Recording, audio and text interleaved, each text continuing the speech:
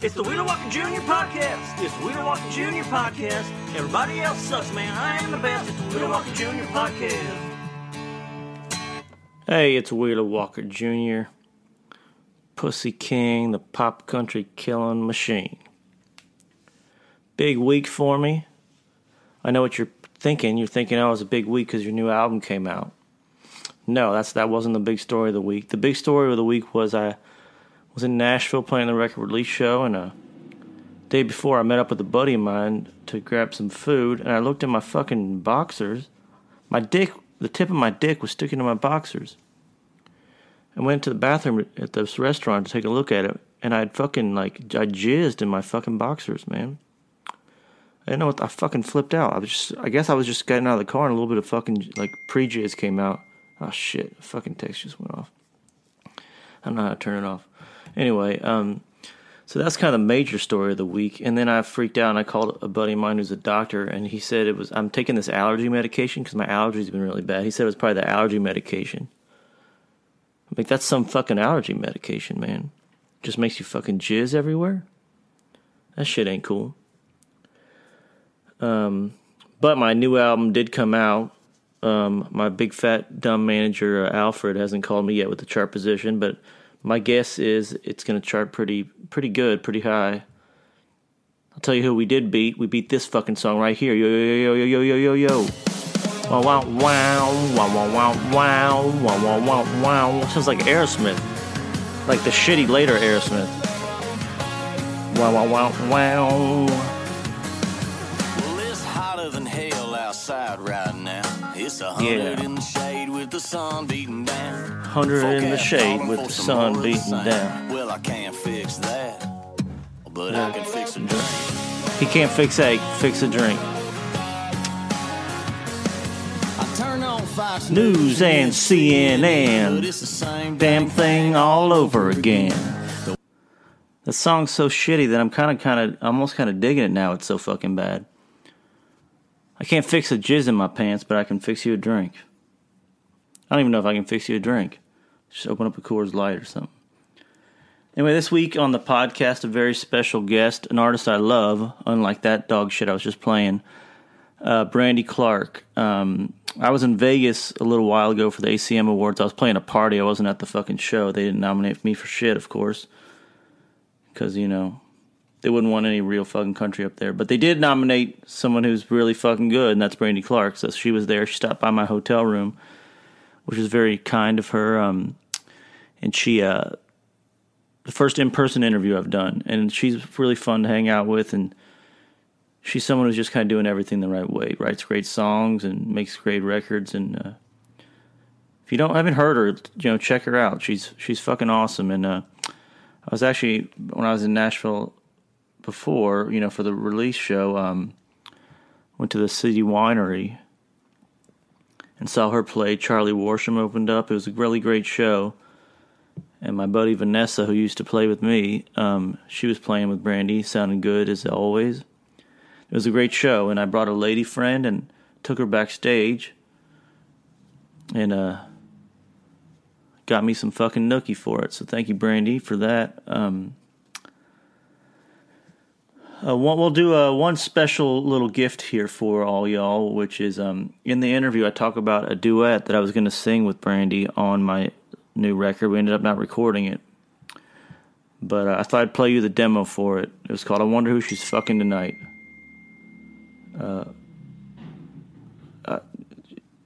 God damn that fucking bleep. Anyway, this is a song that I wrote and recorded, and it's just a demo unreleased. I thought I'd give it to you as a special bonus for enjoying the Wheeler Walker Jr. podcast. In the first episode, I'm not telling you guys to buy my new record. I'm over it. This is a song unreleased called I Wonder Who She's Fucking Tonight. I wonder if she's fucking tonight. And when done fucking is treating her right.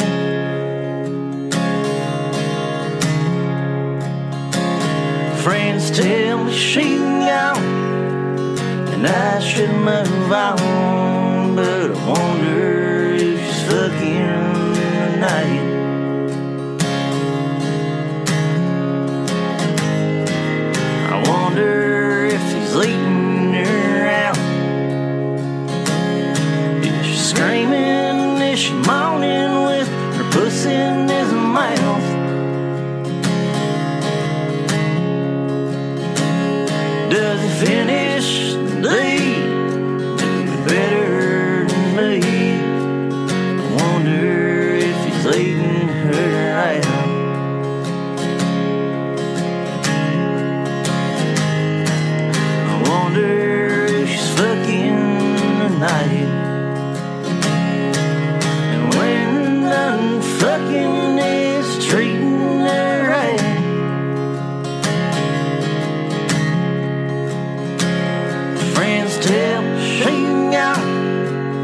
but I should move on.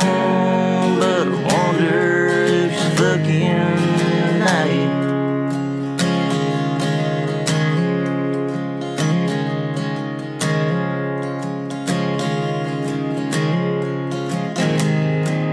I wonder if she's sucking his dick. Is she laying there ass on her bed while she licks? Why do I give a shit if it's swallow or spit? I wonder if she's sucking his dick.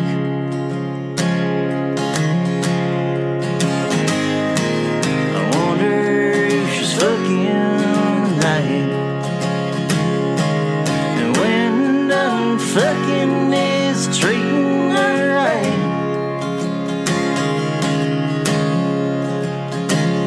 Friends tell me she's gone, and I should move on.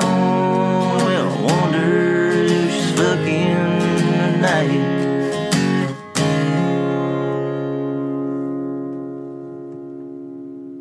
Damn, they don't write them like that anymore. I'm not sure they ever did write them like that, but it's a good song. I don't know why I didn't record it for the record, but we didn't. Maybe I'll do it for the next record. I'll just do, maybe I'll add a little more beats to it, you know. I can't fix that she's fucking somebody else, but I can fix you a drink. Turn on Fox News and CNN. Same damn thing all over again. Predators lost. Country music lost. Everyone's kind of fucking losing. I didn't have the number one record. Just a week of losing, you know, what are you going to do? That's where the good country songs come from, I guess. Anyway, this is my interview with a woman I love a lot, Brandy Clark. Enjoy it. It's the Wheeler Walker Jr. Podcast. It's the Wheeler Walker Jr. Podcast. Everybody else sucks, man. I am the best. It's the Wheeler Walker Jr. Podcast. Hey, it's Weirdo Walker Jr. here in a hotel room in Vegas with my friend, one of my favorite artists, Brandy Clark. Brandy, say hi so we can check the levels. Hey, how are you, Wheeler? I had a rough night, but I'm good. I saw you play. You were great. Then I kept the drinking going on a little bit too much. So when did your night end? Or has it not yet? No, my night ended about, I would say 1 o'clock, which is, not bad. Probably early. It's probably early night for Wheeler Walker Jr., I would think. Yeah, it was, so I'm going to ask questions. I really do have, well, first of all, I'll let people know that, we had a second there where you were going to possibly sing on my record. Yes. And it didn't work out for many reasons. One of which was the song you were going to sing on, we didn't record. Yes. I would say that would be the main reason. Yes, it's hard to sing on a song that we don't record. I was ready to do it, and then Dave Cobb pulled the rug out from under me. Yeah, that motherfucker. Yeah, he fucks everything up. So you had here's the thing I'm interested in. You're from a small town, right? I am, yes. Where? Morton, Washington. Which is, I always tell people it's halfway between Seattle and Portland, about 35 miles off of I-5. But could you get to Seattle and Portland as a kid? Yes. And I did. See shows and stuff? Yes. My parents did a good job of exposing us to culture of all kinds. Cool. Maybe get a little bit closer. My first concert was Ronnie Millsap at the Puyallup Fair. Oh, that's awesome. Yes. Mine was Genesis. Was it really? Yeah, at Rupp Arena in Lexington. My parents brought me. Nice. And the dude in front of us was smoking too much weed, and they made us leave. Nice. So that's a decent amount of country stuff up there. That was two of our best shows, I think, Portland and Seattle. They love that stuff up there. They do, and I think it's because, it's not, we don't, up in the Northwest, we don't get country music the way Kentucky probably did. Yeah. And so it's really appreciated when it comes around. And I saw a lot of great country acts there. Like I said, Ronnie Millsap at the Puyallup Fair. I saw Alan Jackson at the Tacoma Dome. Vince Gill and Patty Loveless also at the Tacoma Dome. Oh, wow. Pam Tillis a couple times. I'm trying to think but you weren't around. I mean, you didn't go much to Nashville then. Not until I saw Tim McGraw too. Tim McGraw and Martina McBride at the Puyallup Fair. No. Okay, we just stopped it and started it again. Who else did you see? I'm sorry, I interrupted. I saw Pam Tillis several times, Tim McGraw and Martina McBride. I saw them right before the Wild Angels record and the All I Want record came out. I saw Winona. And then I moved to Nashville, not right out of high school, but a couple years later, 2-3 years out of high school. So, how'd you decide that's what you wanted to do? Well, always loved country music from a young age, and I started playing guitar at about 9. And when I got out of high school, though, music really took me over. I'm sure you understand that. Just the bug bit me really hard, and my parents encouraged me to move to Nashville, and I think it was because they didn't want to see me work a job I didn't really love, to just kind of work. See, those are cool parents. Yeah. Oh yeah. Very cool parents. It's all. I mean, that's life, isn't it? It's like, because I remember that in high school, I was just like, I don't know if you had the same thing, but it was like in elementary school, there's like, this sucks, but once you get to grade school, it'll be better. Then it's like, this sucks, but high school will be better. And then it's like, college will be better. And then everything's just the same. It's all the same shit. Yeah. It's like, why am I going to keep doing this to get some shitty job I don't want? Right. It drove me crazy. I remember a Bruce Springsteen interview I saw where he said that was like the main motivation in his life was that his mom had a really good job she loved and his dad had a job he hated. Mm-hmm. And like that's what was basically made him who he was. He saw like what life was like for someone who enjoyed their work, and so what life was like for someone who didn't enjoy their work. So it's such an important thing. But I mean, you gotta just bust your ass like you did go out there that early. But it was the goal being an artist, or was it songwriting? At first, it was being an artist, and so I moved there, and I started. I was writing songs when I moved to Nashville, and I dove into things like the NSAI, Nashville Songwriters Association International. For those of you that don't know what that is, including me, and they helped me learn how they started to help me connect me in the songwriting world, and but what I noticed was a lot of my friends that I was meeting in Nashville that were getting record deals and were viewed as, or even not getting record deals, but somebody viewed them as an artist. Their focus wasn't really on writing songs. Their focus was on the aesthetics of it. Getting their hair done. They'd cancel a writing appointment to go get a spray tan, that kind of stuff.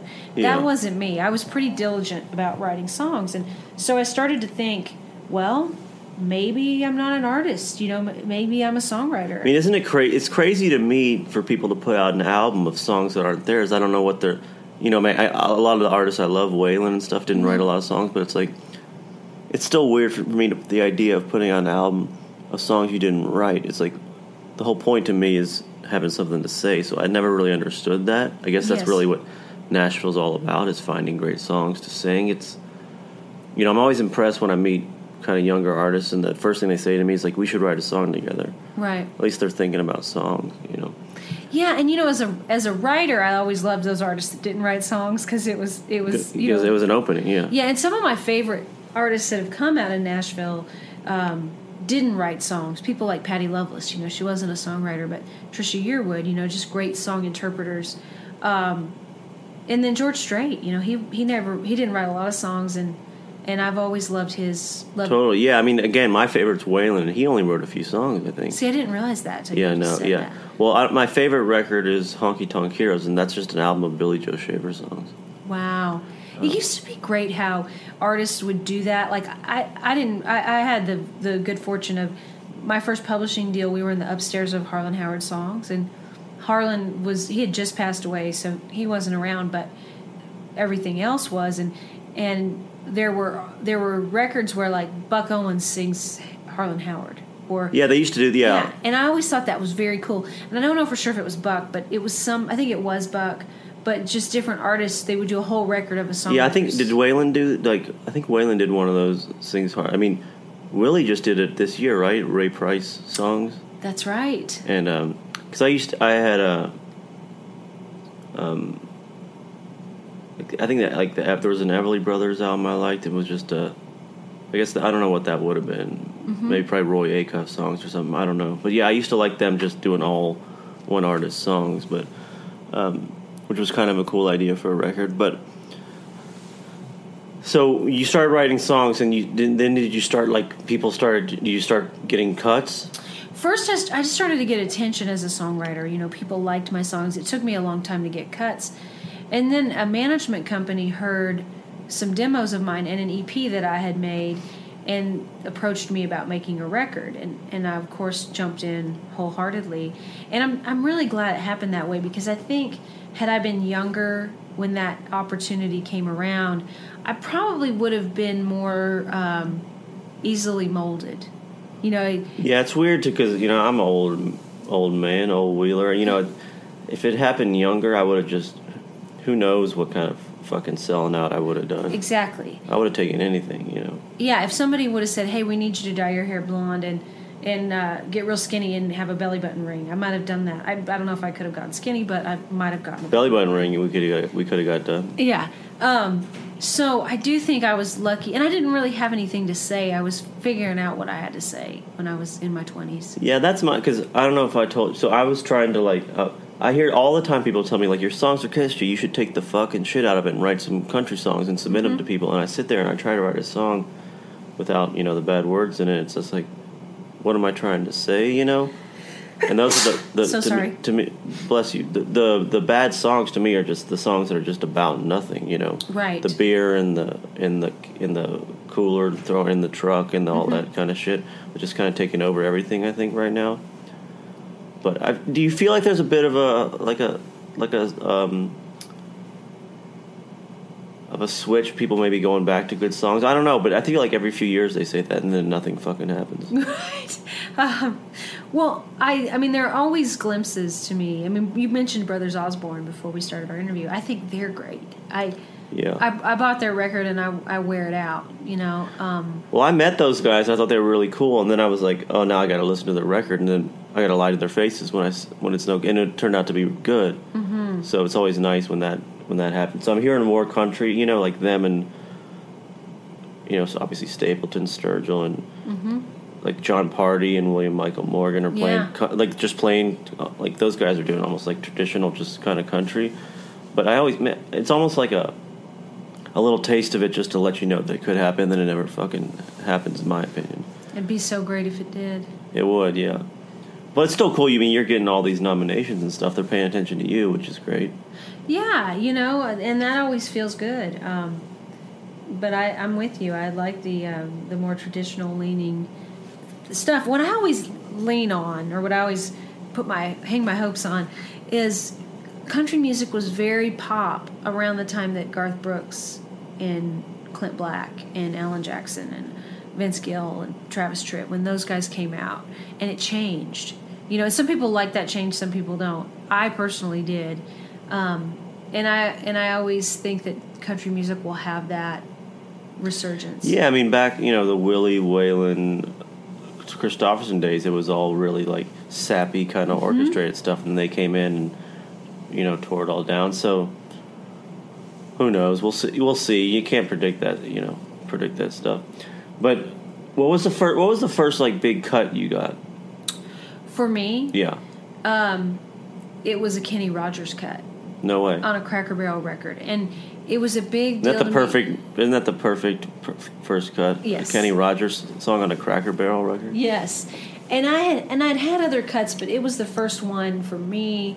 I've loved Kenny Rogers my whole life. You know what my favorite records of all time is? I don't know if you probably haven't heard this one. I don't think they released it on CD, but I can get you a copy. It's called Eyes That See in the Dark. You heard that record? No. It's an album that Barry Gibb and the Bee Gee Brothers did as a Barry Gibb solo record. Mm-hmm. And they changed their mind, decided to have Kenny Rogers sing it. So it's basically a Bee Gees Kenny Rogers album. Wow. It's one with Islands in the Stream on it. Okay. So how that has kind of a disco kind of feel? And it's basically a Kenny Rogers disco record, and it's one of my favorite. It's the most amazing record I've ever heard. It's basically Kenny Rogers fronting the Bee Gees, which it literally is. Because they're playing... You can actually buy on iTunes the original Barry Gibb demos of that album. Okay. Which is kind of weird, but yeah. Yeah, Kenny Eyes That See in the Dark. I'll check that out. Yeah, and he does like a lot of falsettos and stuff. It's very. I mean, it's almost like psychedelic in some ways. It's crazy. Well, I mean, he is just a talented human, and he made a record for Cracker Barrel, and he cut a song that I had written. It wasn't songs about like their food and stuff. No. It was it was kind of a greatest hits record, but I think he did 2 new songs, and mine was because one. I always see that they do. Cracker Barrel is like apparently the biggest label in the world at this point. Yeah, well, it's a good place to have your product. Yeah. After people have. Well, I got a hard pass on them, but. Yeah. They probably wouldn't put me in there either, but it was a song called "She'll Believe You," and it was the first time I had heard my song recorded by a voice that I had known my whole life. Yeah, isn't that crazy? Yeah. I've submitted some songs to people, but they never seem to work out. Like I said, I think it's less to do with me taking the bad words out, more to do with just like me trying to get into the head of somebody else. Yes. Because I'm always, all I care about is myself at the end of the day, and care about what I think about. So it's like, but do you think that when you're writing, like, you're writing for a specific person, or you're just writing? I'm just writing, and now if I'm sitting down with another artist, then and we're writing for their record, then yes, I try to get in, not so much get in their head, but let their head be the biggest head in the room, not egotistically, but just. What is it that you want to say on this record? And there's probably times when you're there and the answer is they don't know. Right. But when I'm writing, when I'm writing for myself, I'm just writing. It's like what you were saying about taking all the cuss words out. When I'm writing for myself, it's songs that are about drugs or cheating or things that are going on that maybe somebody else is a little afraid to talk about, and that's things artistically I want to talk about. Yeah, that's why I'm a fan, because thank you. There's not that many people, because everyone else. I mean, that's really, not to bring it back to me, but that's what I'm doing. Ain't that? All I'm doing is just writing the songs and then not cleaning them up. Right. Because I'm not going to get on the radio anyway, so why clean it up? And you're kind of doing the same thing. Although those explicit words, you did the smart way, which you could actually, not get yelled at. But if they look deeper, that stuff is still there. So you don't have to give me like personals, but like you get a cut. Was that like, oh, I got a check now, I can live off music? No. For me, I mean, I was working part-time jobs while having publishing deals really until right before I had hits.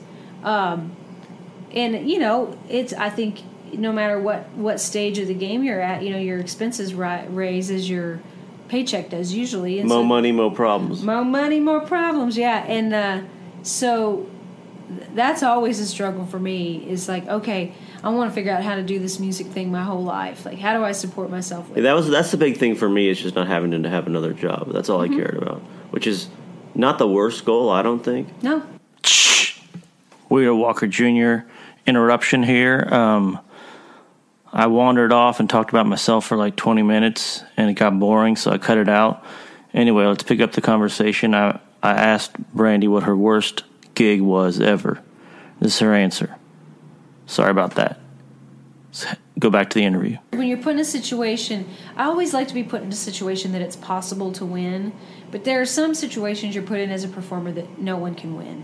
Yeah. Just because, it's hard to go out in an arena with just an acoustic guitar and have people pay attention. Have you done that, opening it for other people? I have. Like who?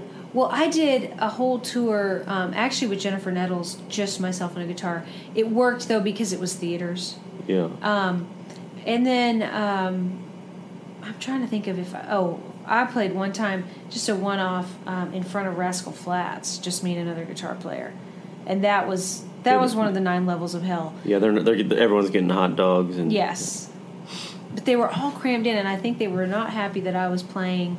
I think they just wanted Rascal Flatts out there. Yeah, I love playing with the bands, but people don't understand how fucking expensive it is. It's like you can go do those shows and actually, if not pay your rent, at least pay the expenses, or you can get a band and lose money. And not this one, but before it's like you're on an independent label. It's just your money. It's crazy. Oh yeah, and even on a major label, there's at the end of the day, it's your money.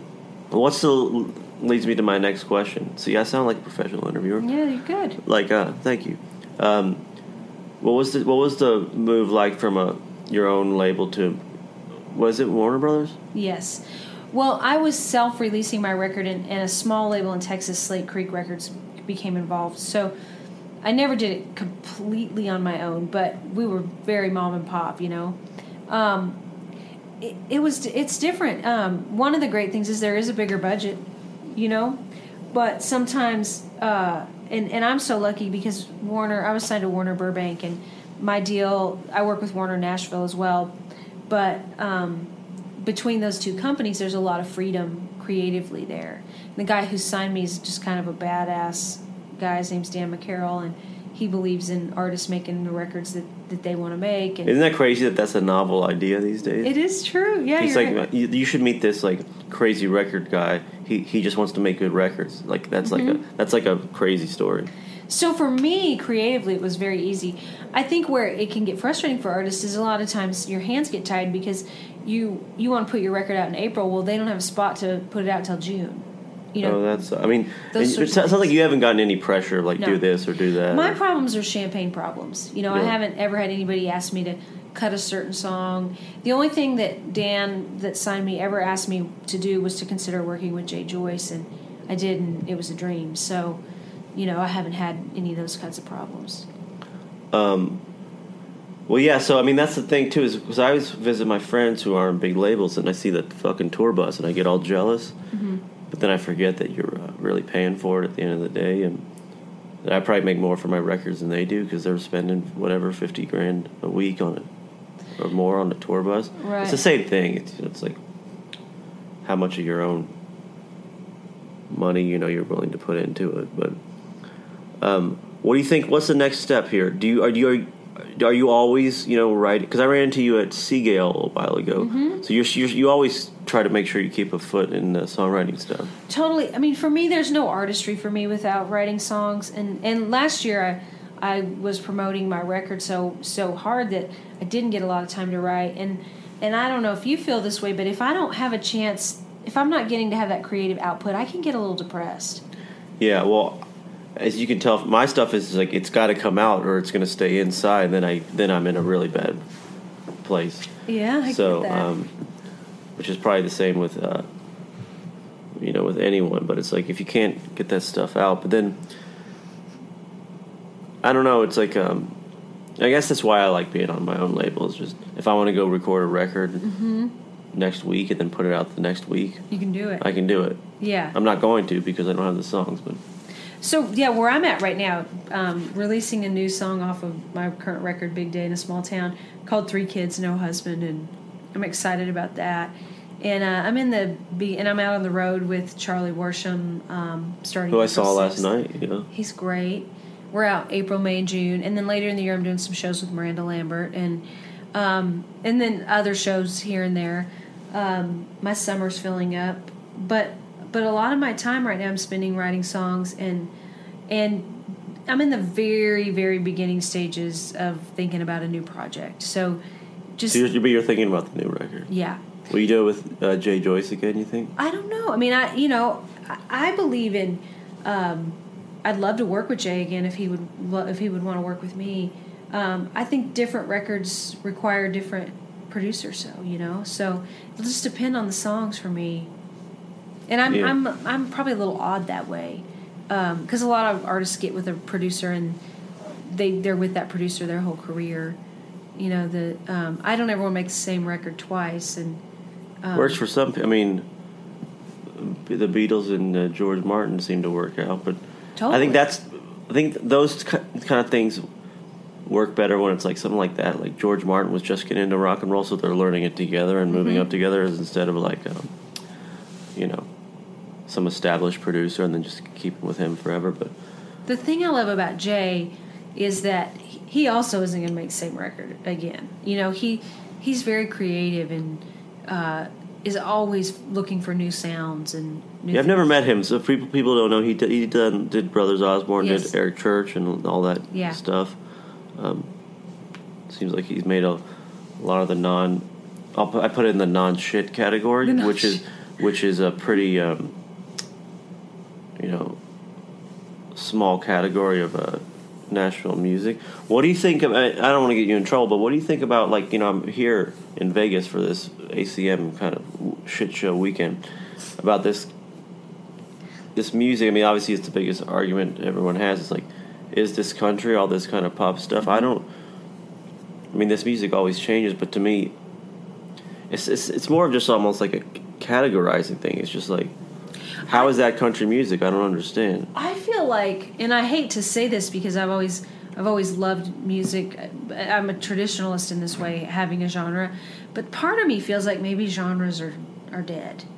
And it's interesting, yeah. That country music at some point became. Somebody told me one time. I can't say that. I can't take credit for this, but that country music became whatever white people would listen to. You know, it's funny you say that because that's my favorite. I was on another podcast. I heard Steve Earle say what country music has become now is hip hop for white people that are scared of black people. Oh. I was like, that's kind of interesting, which is just like they're getting these new beats and kind of the stuff that kind of the white people want to listen to, but they don't think they should. But if you put a white person there singing about trucks and stuff instead of hip hop language, whatever that means. Well, it's kind of like Elvis, I mean, Elvis was a white guy who sounded like he was black when he first came out. Yeah, wasn't that the thing? Because there's a couple great Elvis bios that I love. There was one that I remember reading too that they would actually, because this is back in the old days when it was segregation. When they would announce, when the radio guy would say his album, they would say what high school he went to. Oh. So that's how you knew he was white. Really? So there you go. Here he is from I forget the name of the high school, whatever high school, Elvis Presley. So they'd play it, and that was the key to let you know this is a white guy and you're allowed to listen. Wow. Instead of just, because they were basically wanted to just say this is a white guy. Yeah. But they said it at the school, which was an all-white school, so they were allowed to get away with it. Well, I mean, I'm gonna always, my heart will always beat to the beat of traditional country music, but things evolve and so country music is not what it was when I was listening to it as a kid, but it also then wasn't what my mom was. But also, I mean, one point I'll say is like the stuff you're writing about, you probably couldn't have written about. Exactly. The content-wise, you couldn't have done before. So it has evolved. If there's more freedom in that way, there's also freedom to add fucking synthesizers and electronic drums. But I think I personally believe there's room for all kinds of music, but I do think that there's also a responsibility to keep traditional country music alive, and you mentioned some people that are doing that.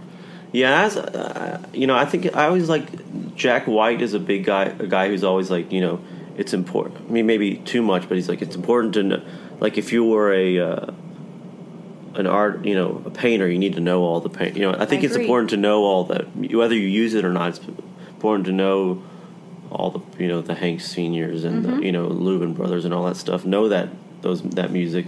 If you're gonna have a career in acting, you study acting and you do all that stuff. You need to have the experience of doing that stuff. So, I mean, my knowledge of, and not that I'm the bar by any means, but my knowledge of country music is a lot older than I am, and I always say, people need to know that it didn't start with Garth Brooks. Yeah. Or Shania, or whatever your intro was. You got to go back and discover who built the foundation that we all stand on. Well, I just remember listening to the Louvin Brothers. I was like, this is the best thing I've ever heard. Those harmonies, and I'm just freaking out. Like, especially because I loved it too, because the album covers were so crazy looking. Mm-hmm. It was like someone's walking in the room. Wrap it up, they said. Yeah, but it's also fun to me. It's fun researching all that stuff too. Oh yeah, it's inspiring.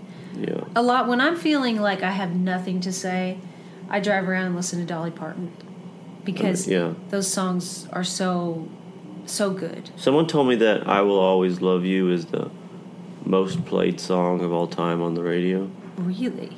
It makes sense because her version probably got a ton of play, and obviously the Whitney Houston version.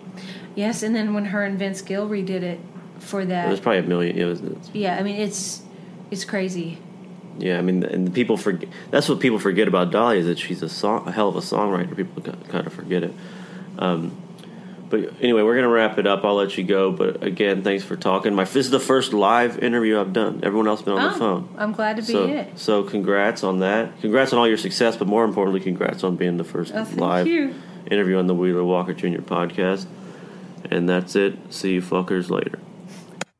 It's the Wheeler Walker Jr. podcast. It's the Wheeler Walker Jr. podcast. Everybody else sucks, man. I am the best. It's the Wheeler Walker Jr. podcast. When she gets stuck, she drives it around and listens to Dolly Parton for inspiration. That's why I like Brandy Clark. It's good sitting down and talking to her. And that's it for the Wheeler Walker Jr. podcast. Do I have something to promote? I don't think so. I got a tour coming up. Go see me on tour. And by the way, did you notice she sneezed? I said bless you. People say I'm an asshole, but Brandy sneezed. I said bless you. It's fucking really cool of me, I thought. All right, see you fuckers later.